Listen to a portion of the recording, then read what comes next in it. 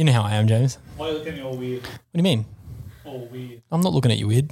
All weird. Log into your computer. Be ready to fact check, would you?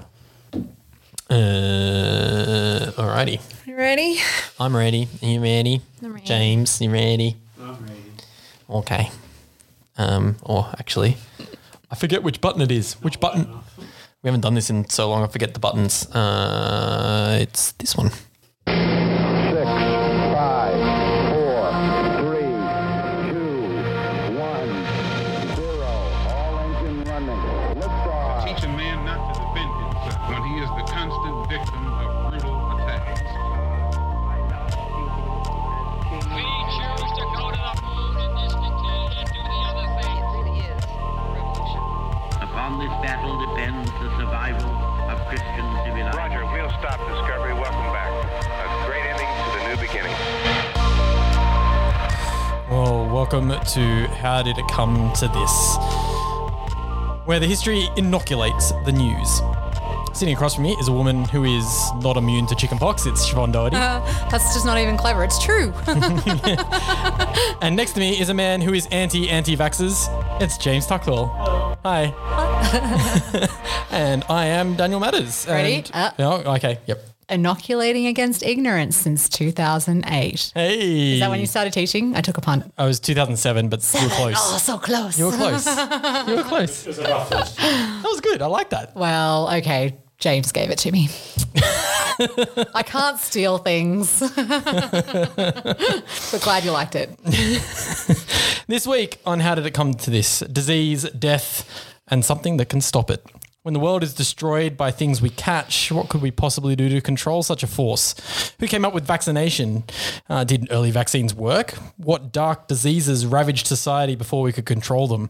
What has their impact been on society? And why does my doctor have to hide the needle before he gives it to me? Ultimately, how did it come to this?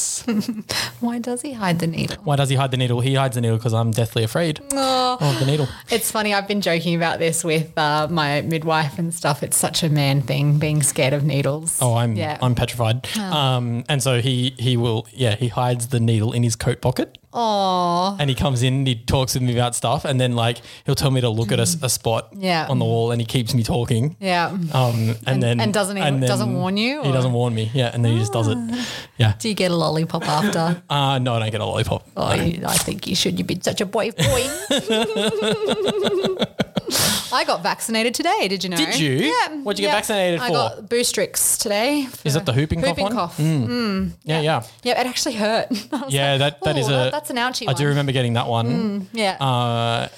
It is an ouchie one. Yeah. She's like, you might get like a big welt, like a big red welt. Just put some ice on it. But if you stop breathing, you need to go to hospital. Yeah. I was like, yeah, okay. Cool. Yeah, great. Sound advice. Because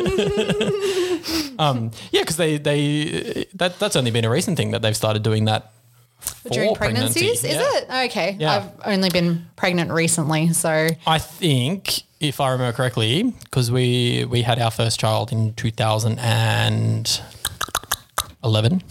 I feel like that should be more spontaneous. I had to think about that one. Sorry, Sophie. Sorry, Sophie. I remember them talking about like, how they now we're going to give it to you now, right? Instead of like waiting until to give it to the child, like because there you go. We think that it will help with the child's inoculation. So apparently it does. Yeah, it gives the baby some immunity. Well, if you haven't guessed, well, yeah. Today we're talking about the Middle East. So vaccines. We're going to talk about where they came from, what the go is, how they're going, which of course is all prompted by the fact that millions and actually billions of people around the world are in the process of and are about to receive a vaccine, hopefully. Yes. I was reading just before we started this. This is from the ABC. Yep. The New South Wales government to establish COVID-19 mass vaccination hub in Homebush. Okay. And the thing that really caught me on this one, so the New South Wales government has announced it will establish a mass vaccination hub in Homebush in Sydney's inner west, which for international listeners, that's where the Olympics were in Sydney, which it says will handle half of the entire state's COVID-19 jabs. How are they going to get country people to travel to Homebush? And Well, Or are they I'm just assuming hoping because like Sydney is everyone almost in half Sydney? the population of New South Wales. so we that have to go to means, well, Homebush? here's what I don't know. I don't know whether they're just like it's distributing the stuff from there, maybe. Yeah. Yeah. So half of those Okay. would be administered at the facility. It says At here. the facility. Yeah. I don't want to go to Homebush. And the other half spread across 100 sites around New South Wales. I think there are some more sites in Sydney. Okay. I think. I think there's like one at What happened to Randwick. GPs? Just GPs doing it. I don't That know. seems so much more practical. I don't know. It's like it's like they've decided that like the problems of logistics, getting it to GPs is just too hard. So we're just going to outsource that to the people, and you're going to come to us. Which makes sense because there you go. James just flagged Population the population there. So stats. 5 million people living in Sydney, but there's 8 million people in New South Wales. So we do have yes, more than half in we Sydney. do. Yep. There you go. Because the COVID vaccine, the one that we're getting in particular, which Yeah. is most likely going to be the AstraZeneca one Yeah. for the majority of the population. Is that the 2-jab one? That's a 2-jab one, Yeah. and it's one of the ones that has to be at really low temperatures. Right. Yeah. So logistics of that one is pretty Is tricky. full on. But other countries are managing. Why can't we manage? I don't know. I don't even like going to Homebush to see a show that I've been waiting for months and months and months because it's just a nightmare.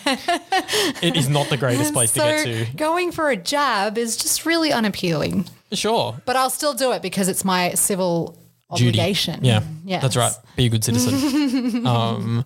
In case you haven't guessed, no anti-vaxxers in here. There are not. We're going to talk. Okay. We're going to talk lots of things here. Vaccination, yeah. But I thought maybe. Oh, how are we going back? Well, we are going to go back. Look, I didn't get a special. Oh, okay. No. I thought you were leading Sorry, up to no. a cool sound. It's all right. Garth and Wayne are timeless. Yeah. Or the foghorn again. That could be good. Yeah. But I thought maybe we might jump back a little bit further than you might be expecting again Okay. this week. Yeah. Go. We're gonna go all the way back to 1000 AD. Ooh. 1000 AD. Okay. So maybe that's got people thinking about where we're going to end up. But let's get there. Okay.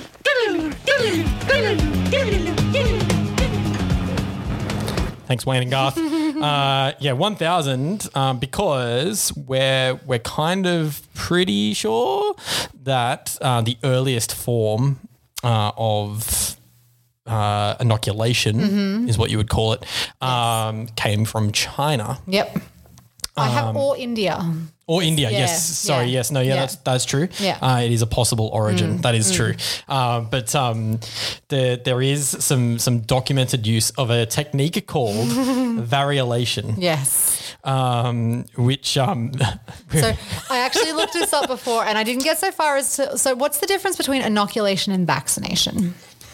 Or are they interchangeable? as far as I could tell, is when they start talking about, so we're going to get to this guy in a minute, but Edward Jenner, who's the guy who's like the first Western vaccine guy, right? Yeah. Therefore, the one that gets the credit for everything. Yeah, when they talk about that, he talks about inoculating against smallpox, and in his paper, he coins the term vaccinate. Yeah.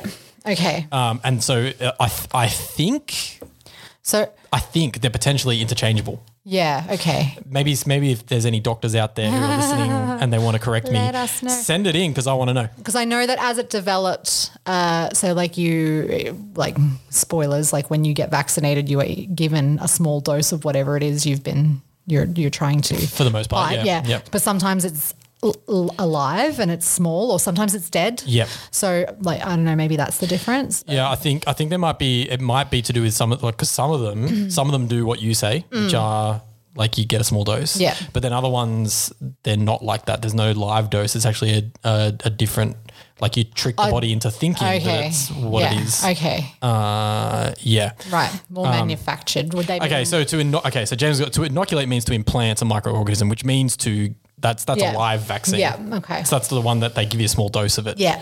Whereas I'm pretty sure, I think the one for flu. Vaccinate just means to give a vaccine to someone. Yeah, sure. Yeah, I think the flu one is not a live vaccine. I don't think we get jabbed with flu. Right.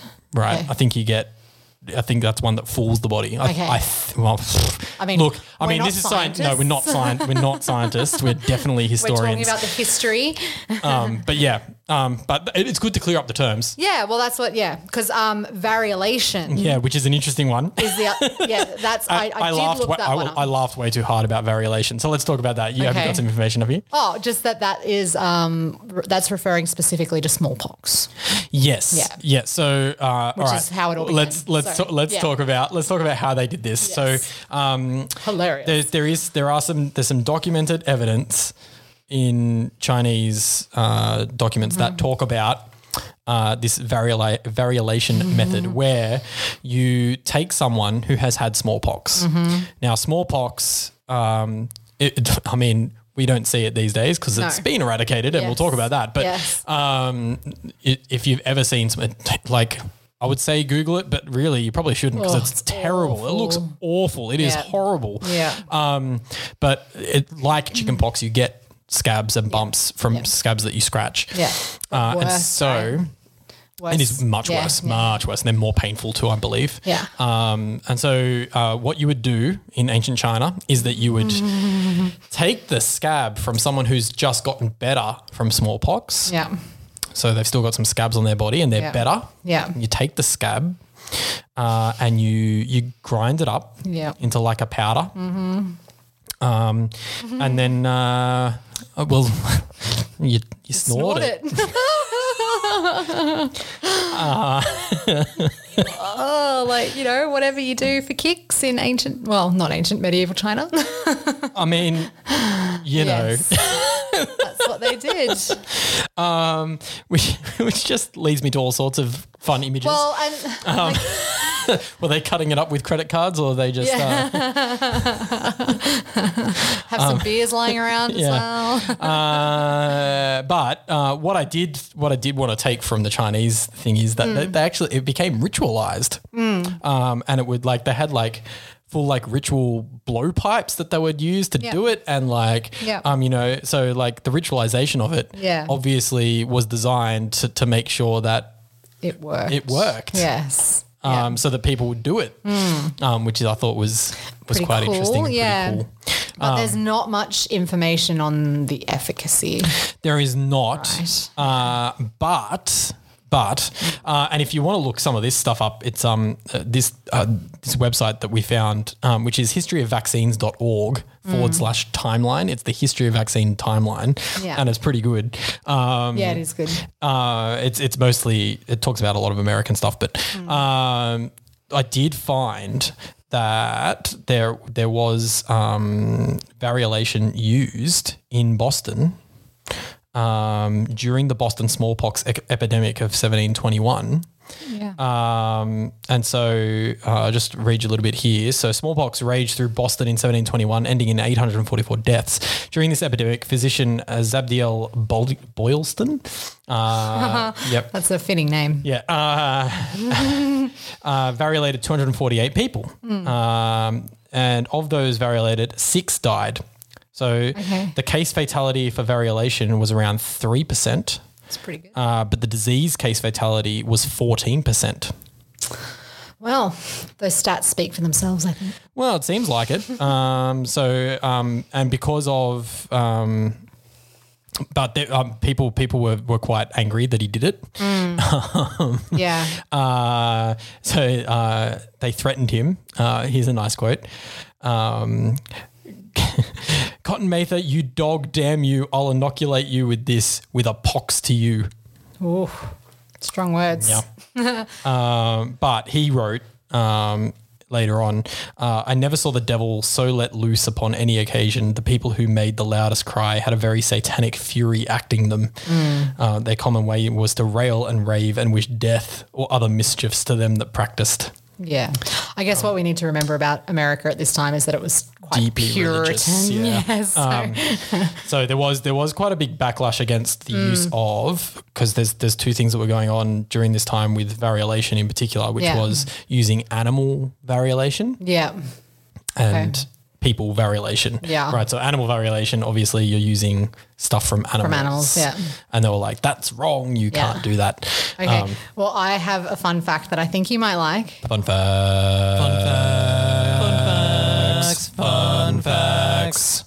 With Siobhan. So I think you will like this because it's the United States again. It involves George Washington and the Revolutionary War. Ooh. You ready?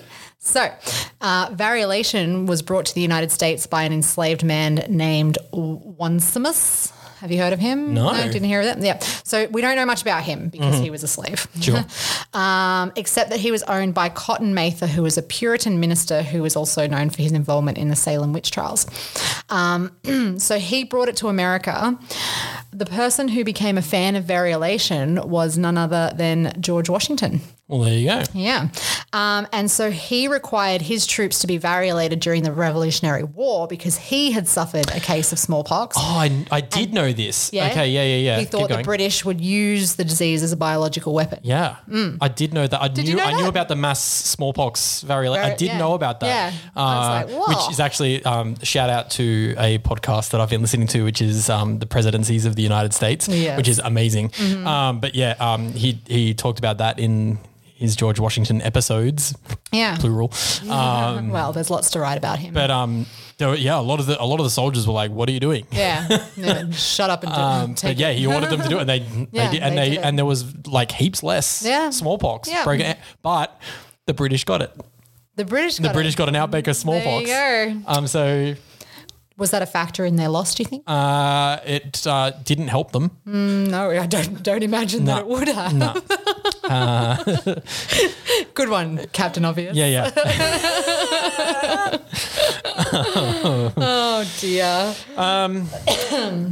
So look, I didn't have anything more to say about ancient. No, me either. Vaccinations Although, due? actually, no, other than there are some sources that claim that this variolation technique go back as early as 200 BCE. Oh, wow. Okay. So Yeah. it could be quite early. Could be like much earlier, but Yeah. I mean, as with everything ancient. I'm sure like it's probably like, people who were observing Yeah. diseases and things would have probably realized that some things you get it once And you don't then you get it don't again. get it again. Yeah. Even Yeah. if there's an outbreak again. Yeah. So I'm sure they probably were like, Some people die and some people don't. Yeah. So just making connections and yeah. no, I think it's very interesting. Risky and very brave of those people to be the front runners. Okay, so James has fact checked me. Apparently a lot of British soldiers were already immune because they were already exposed. Because they were from England. From yeah. England. I'm pretty sure that they did get it. I'm pretty sure there was like an outbreak in the British camp. Yeah. No, it was interesting about the the George Continental Washington. Army being vaccinated. Just a bit of a revolutionary in many ways, wasn't he? Yeah, he was. Yeah, definitely. So that brings us to my man Edward Jenner. I like to call him Ed. Ed, yeah. He's a really good Jenner. He's the good Jenner. I didn't even make that connection. He's around in the late 1700s, early 1800s. He's an English physician and scientist, and he was working on a lot of different things at the time, but he was very interested in zoology, so he loved these animals, and he was working on a lot of stuff to do with animals when he came across what was it, the Asian practice of variolation, and that's when Or snort and scabs, as I like to call it. But he made a link. When he saw it, he made the link between smallpox and cowpox. He did. And that was the big breakthrough. Yes. Because he saw that it was very, very similar. And he also so this is when he decides, well, maybe we should use cowpox and see what happens. And what he noticed as well is that milkmaids who would get the That's right. cowpox wouldn't get smallpox, or they wouldn't get it as severely. They definitely didn't die when they got it. Yep. Yeah. So he saw that. He saw and that made link, that right? Yeah. connection, So he saw that. So people who were working with cows directly, not getting Would get it, smallpox. yeah. So then he grabs a 12-year-old boy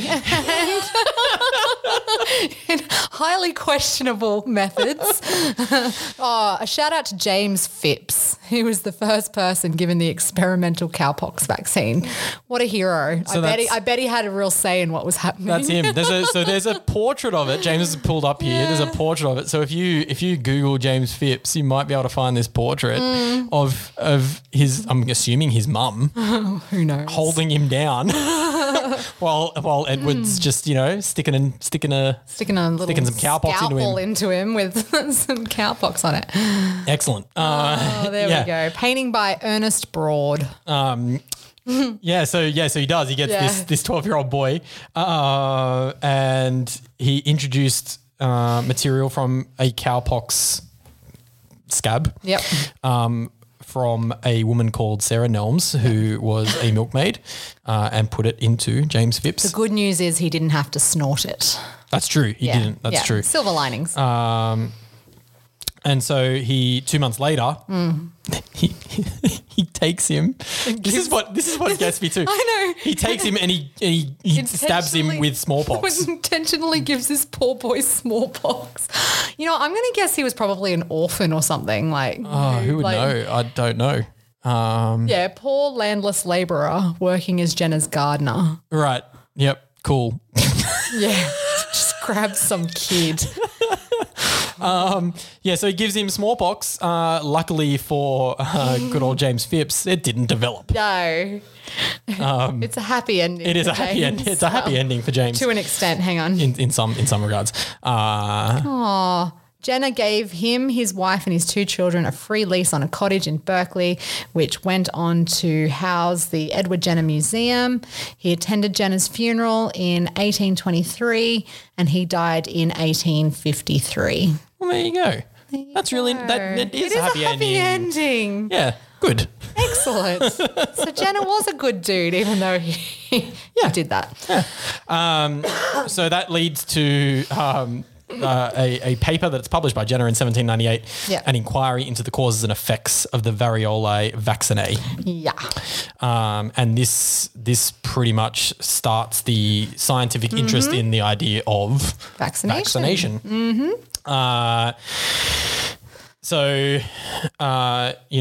There were lots of people then who started talking about it, but obviously, again, there was massive opposition to it because it was using animal material. Yeah. And then, here you go. The term vaccination is coined in 1800 by Surgeon Richard Dunning in his text, Some Observations on Vaccination. There you go. Which is obviously coming from the Latin vaccinae. Yeah. Yep. And then I think the biggest one after that we have is in 1885 with Louis Pasteur, who is French, and he developed the vaccination to rabies and anthrax. Yeah. So it's quite a big jump in time. It is a big jump in time. 100 years. And it takes a while for quite a few of the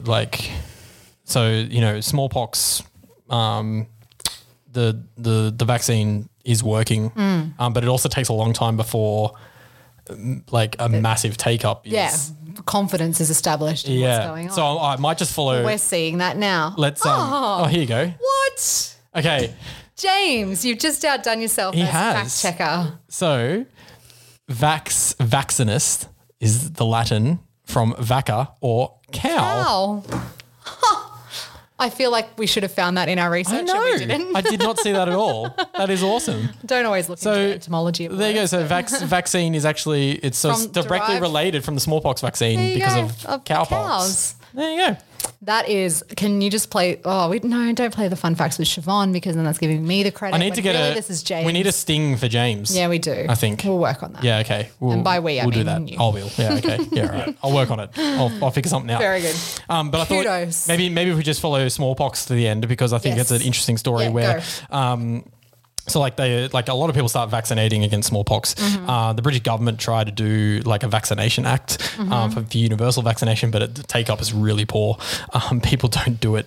But the good thing it did, it provided a thing called the Poor Law Authorities, who were essentially the safety net in England at the time. Yep. I just love the Poor Law Authorities. Oh, yeah. But they would dispense the vaccination free of charge. Hey. Yeah. That's This was in the 1800s too. So that's like actually very progressive. Yeah, that's like England was doing all the right Well, I things at this point. suppose like recognizing that epidemics are bad for society. So True. And epidemics were particularly bad in England at the time as well. Yeah. I think Crowded country. I think as well too, like it all relates because, you know, at this time too, there's a lot of transportation still happening. So when we say transportation, we mean convicts. My forebears. Yeah. So like all of that, like, yeah, a lot of the diseases on ships and things were, you know, close quarters and all that kind of stuff. So Yuck. it was definitely in their interest, actually in their economic interest too, I think. Well, that's it. Like if they're doing things like this at this time, it's, I'm going to say rarely out of the goodness of their heart. Probably if not. ever. Probably not. But even like, so I found here by 1807, British had vaccinated more than 1 million Indians and Sri Lankans against smallpox. Wow. England. And even the Nepalese as well.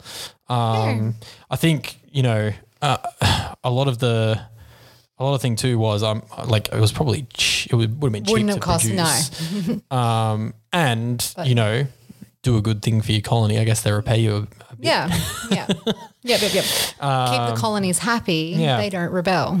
The United States had a compulsory vaccination law in 1905. With smallpox being the center of that. But like we get to the point, so post-World War II, when the UN is established and we get the World Health Organization. So in 1959, the WHO want to eradicate smallpox worldwide. They're like, let's just get rid of it, shall we? Yeah. And so it was still endemic in 33 countries at that point. Really? Wow. Yeah. And in the 1960s, 6 to 8 children died each year in the United States from complications to the smallpox vaccine. There you go. Interesting. To the vaccine. Yeah. Not actually, not just, to not the due to vaccine. smallpox. Okay. Yeah. So there was still like, there was a lot of stuff going around. But Still problems. By 1974, the WHO vaccination program had confined smallpox down to the subcontinent, so like India, Pakistan, Bangladesh, and also a small pocket in Africa, in Ethiopia and Somalia. Okay. Yep. So that was in 1974. 3 years later, in 1977, WHO recorded the last case of smallpox, which was in Somalia. Hey. And in 1980, it officially declares the world free of smallpox. There you go. Yeah. And it hasn't, that's one of the ones, because we're seeing a resurgence of some. So measles has made a resurgence in some places. Polio. And polio is still not complete. Well, But not no, we smallpox. declared ourselves free of polio, but it has come back. Yeah. In some places. Yeah. But smallpox has not come back. Smallpox is not. No. Okay. Very good. And I do know that one of the things that we do, I think there's a couple of labs around the world where they keep smallpox just in case. Just in case. Because we don't get vaccinated against it anymore. No. Right? So it's, because we don't need to. Yeah, it's not there. So Yeah. James is showing confronting images of children with smallpox. I need a warning. A warning. Thank you, James. Yeah. So, and because of the eradication, in 1974, the WHO adopted the goal of universal vaccination by 1990. Against smallpox. Against everything. Against everything. That is ambitious. So, well, it was against 6 preventable disease. So ones that we already knew that we could prevent. So that was measles, polio, diphtheria, whooping cough, tetanus, and tuberculosis. Yeah. So still working on it. of all of those, I'm pretty sure that there's only, I think there's only small outbreaks of tuberculosis still. Yeah. Small outbreaks of polio, small outbreaks of measles. The only ones that are still quite rampant are whooping cough, tetanus if you're not, because you have to, tetanus is not one that you get vaccinated against for life. No. You have to get boosters for that one. Yeah. And I don't know about diphtheria. I didn't look into diphtheria. I think diphtheria is part of, like, you get a 3-in-1 and it's one of them. It's like, but I'm not sure if it's gone. Oh, okay. Gotcha. I'm not sure if there's still small pockets of it. Yeah. But for the most part, those things only happen in countries where there is not the infrastructure to do Well, that's the thing. the vaccination. Yeah. So if we want to move on to polio, so the polio vaccination was developed in 1955. Do you know anyone who was impacted by polio? I do. My grandfather had polio. So he got polio before the vaccination was a thing. Really, it affected his legs, but not massively. He got better. I know what I do know is my mum speaks about it, but I don't know exactly how. Like I know he was really sick. Yeah, like he was really sick, but he got better. Right. Yeah. And from what I remember of him. It wasn't like a noticeable thing, yeah. You know, like because when you read historically about famous people with polio or whatever, you often they're either in a wheelchair, or they have like a really prodigious limp, because polio really affects your limbs. Yeah, I was in a book club like years and years and years ago with just like random people, and one of the guys there, he had it as a kid and he got around in like a little motorized scooter thing, but for me, polio, it kind of blows your mind because there are still those people around who lived with it. Yeah. So there's wild polio virus, which is endemic in only 2 countries today. Okay. Afghanistan and Pakistan. Yeah, right. Okay. Yeah. So it's, like you said, the countries that just don't have the infrastructure. Yeah. Well, because the polio vaccine stable. was, 1950? Yeah. 55. It's quite recent. Yeah. I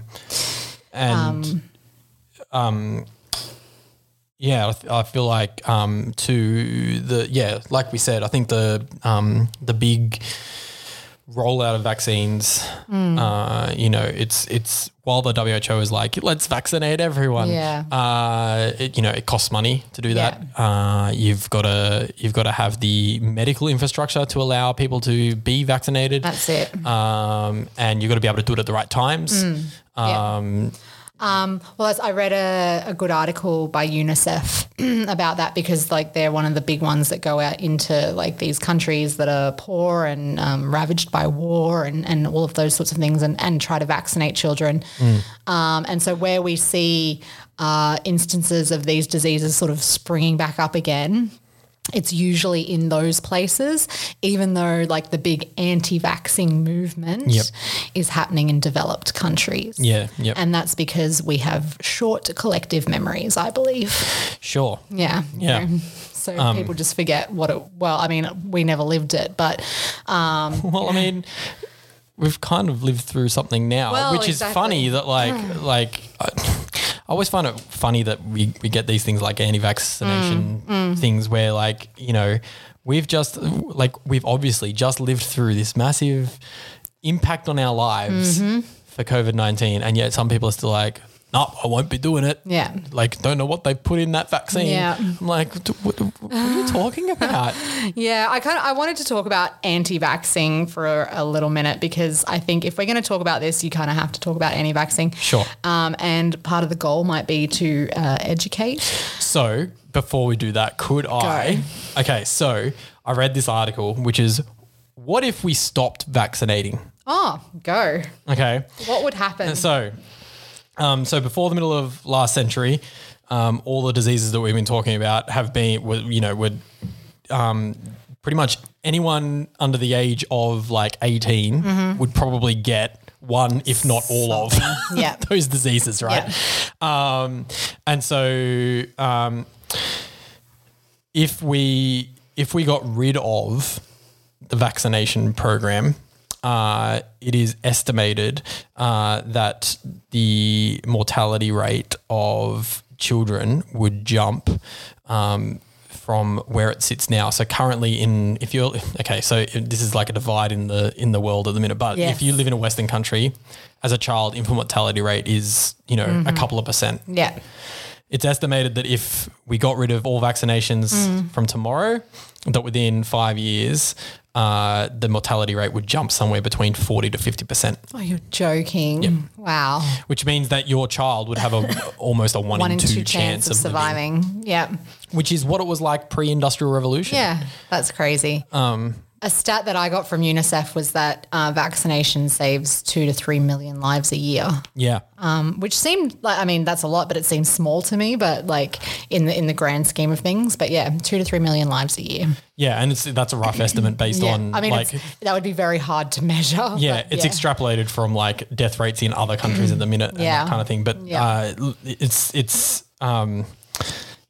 I found that pretty amazing. And James is just showing some instances of these diseases sort of resurging after following reductions in vaccinations. So if we go to the more recent ones, so like, so in the UK and Ireland, the measles from 2000. yeah, and in the United States from 2005. Yeah. Wales, measles, United States, tetanus.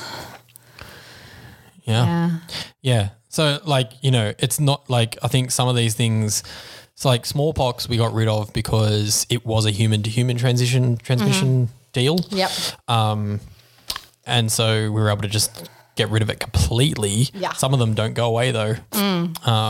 So like maybe we can't eradicate some of them scientifically. Yeah. And if you drop the ball for just a minute, things can get way out of hand. So I'm going to read a quote from a guy called Eugene Foster. I want you to guess when he wrote this. Okay. Okay. Yeah, go. Fun game. Ready? Okay. So millions of human lives, as I shall show, have been preserved by the fruits of Jenner's genius. Yet today, thousands upon thousands of men, some intelligent though designing, some intelligent though deluded, the great mass of them fanatical and ignorant, decry vaccination as not only being of no service to humanity, but positively a nuisance, injurious to health and life, while millions of our fellow men are utterly ignorant of or indifferent to the matter. When do you think this was written? From the language. I know, the language gives it away a bit. I'm going to guess like... See if you can get a decade. Decade. Let's go 1950. No, 1896. 1896. Yeah. So, written by Eugene Foster and published in 1896. It's his introductory marks for the publication of statistical evidence of the value of immunization. And it's astonishing in some ways how things have not changed despite the measurable impact of vaccines. And that's what really gets me. I'm like, this is scientifically measured and proven. Yeah. With the... pardon me, the whole anti-vaxxing thing. I've got another thing written by a guy called Berman. It's like, and it's a story of activist groups that don't so much deny science as carefully select straws of information and misinformation to build their nests of belief. Yeah. And I think that's like, what's really important to sort of understand where it comes from so that you can, I guess, argue against it effectively. Yes. Yeah. I think I can understand, like, especially like I feel like if we delve into the why people are anti-vaxxers, I feel like it comes from, in my mind, predominantly it grew from America. Yeah. Because, and I'm going to make a sweeping statement here. I love a sweeping statement. Sorry to my American listeners. My sweeping statement about America is that they have an inherent distrust of government. Yeah. And so anything that, like any sort of mass government thing, there is going to be a group of people who are like, why would I trust the government to do anything for me? Yeah. Which is then now in the time of, internet information spread, becomes the, like, the prevailing opinion in some circles. Yeah. The one for me is like the link between vaccinations and autism. It's like that's been so conclusively debunked, but it's still a thing that you hear people say, and it's just it's like they don't want to know. Yeah. Yeah. Yep. It's interesting. Definitely. Well, I thought as we're getting to the end of this one. Yes. I thought I saw this graph the other day on Reddit actually. Reddit has a really good page called Data is Beautiful. And they had this graph about are COVID-19 vaccines working? So we've had them for about 6 months in some places. Yeah. And the country I really want to focus on is Israel. Okay. Because Israel said, hey, Pfizer, I'm pretty sure it was Pfizer. They were like, hey, Pfizer, listen, COVID's out of control here. What if we said, come and just give everyone your vaccine and we'll be your largest trial. Testing. Yeah. Right. Yeah. And just do it for everyone. So they did. Okay. Right. So Yeah. everyone in Israel is being was like they started Yeah. last year. Right. Yeah. And so I was looking at the rolling 7-day average of rolling 7-day average of people who have caught COVID. Yep. Right. So back in December-ish of 2020 in Israel, they had about 1,000 cases a day, and that was their peak. Okay. Right. Yep. So they'd started vaccination already, but this was It was early days. right. Yeah. So they're now at just above 60% complete Vaccination. Yep. Their daily cases. Do you want to take a guess? Oh, good game. Daily cases. So it was 1,000 at the peak. Was 1,000 at the peak. 100. And they've had no restrictions either. 100. 100. We are below 100. We are at about 20 to 30 cases a day. Wow. So there you go. And you can see the line from 1,000. So there's a line that was with the vaccination going up and the 7-day average just plummeting. Yeah. And no restrictions. No restrictions. So to me, that says, hey, it's working. Yeah. Which, The other thing, though, that I read about Israel and their vaccinations is that they weren't vaccinating their Palestinian population. Yeah, I did hear that. I don't know if maybe they've. Hopefully they. Because they mix. It's not like you. Well, that's it. I was like, how can you possibly do that? It seems a bit silly, doesn't it? But anyway, that's a different issue. Yeah, but that says to me that it's working. Yeah, for sure. And I was on the WHO website as well, and they were talking about if we can just get to that level, that 80% level, things will be. I think most people in Australia are pretty, pragmatic about it, and I'll get it as soon as it's available to me, and I mean, my mum's going first. She's a nurse. So. Yeah. So I'll just watch her. Well, just we're lowly teachers, Siobhan. I know. In Australia, there are 5 rounds of the vaccine rollout. Yeah. They're still in phase 1, I believe. Guess what phase we're in? Yeah, we're in phase 5, everyone. Yep. Because if you are in another country, I know that there are big there's a big in America, aren't there's they? a big argument in America about whether schools should go back, because some schools haven't even gone back. Right. Yeah. Do kids in schools get COVID? Should teachers be teaching? I can tell you right now that we've been teaching pretty much for the whole time. 6 months now again. Yeah. Because apparently in Australia schools don't get COVID. Yeah. Did Well, you know this is that? the thing. So if they were to bring teachers forward, they would have to admit that everything they said during the lockdown about kids not getting it and therefore teachers being fine is wrong. So they don't want to admit that. So we'll go last with everybody else. We will go last with everyone else. Oh, well. Never mind. We'll just suck it up and deal with it, I guess. Yeah. See you all in Homebush. Yeah.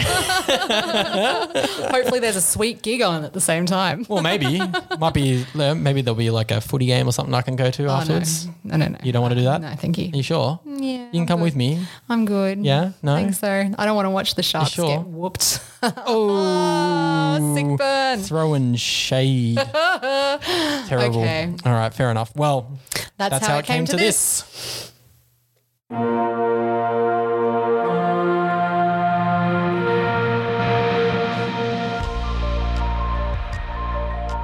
As always, you can catch us by email, howdiditcometothispodcast@gmail.com. You can also find us on Twitter and Facebook at HDICTT Podcast.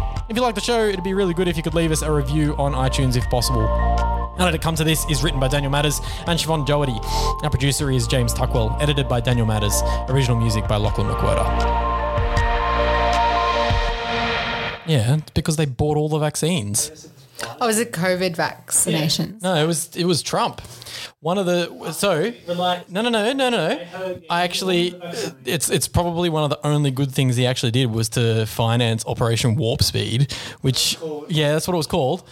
It was Operation Warp Speed, which was the ability for any American company to go full steam ahead on a vaccine without restriction. Which is why they've got, I think there's 4 vaccines. So they've got 3 already in circulation with 1 still on the way. And they paid them all for 1 dose for every American for all 4 vaccines. 200,000 vaccines given and 1 million more well on the way. And well on the way. About 20%. Yeah. So yeah, I mean, Trump didn't do it himself, but he did approve it. So I'll give him that. Sure. Credit where credit is due. Sure. Anyway, it's happening. We didn't have to fund it. Yeah, true. It was an executive order. He didn't have to fund it. That is true. Yeah. But of course he wants to take credit for it. I mean, yeah. Why wouldn't you? Yeah. Although, so one of my favorite podcasters, James, Chaz Licciardello, who you might recognize from The Chaser, because he does the Planet America podcast, he talks about Operation Warp Speed all the time, and he thinks Trump should have used it more so in his campaign for re-election because it was the one good thing that he actually did. That would have made a lot of sense, although it doesn't. Well, then I think does that are a lot of this gets into controversial area, but are a lot of his supporters anti-vaxxers maybe? I don't know. Yeah. Yes, a conservative Yeah. nature. Yeah. But he did brag about it. He bragged about the vaccine stuff quite a bit, but he didn't do it enough. Didn't publicise it. No. Well, Americans definitely. he did. Yeah.